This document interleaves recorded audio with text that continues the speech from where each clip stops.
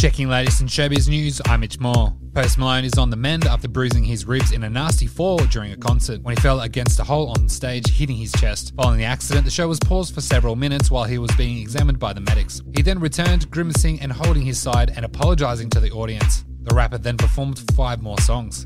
And that's your latest in showbiz news, I'm Mitch Moore.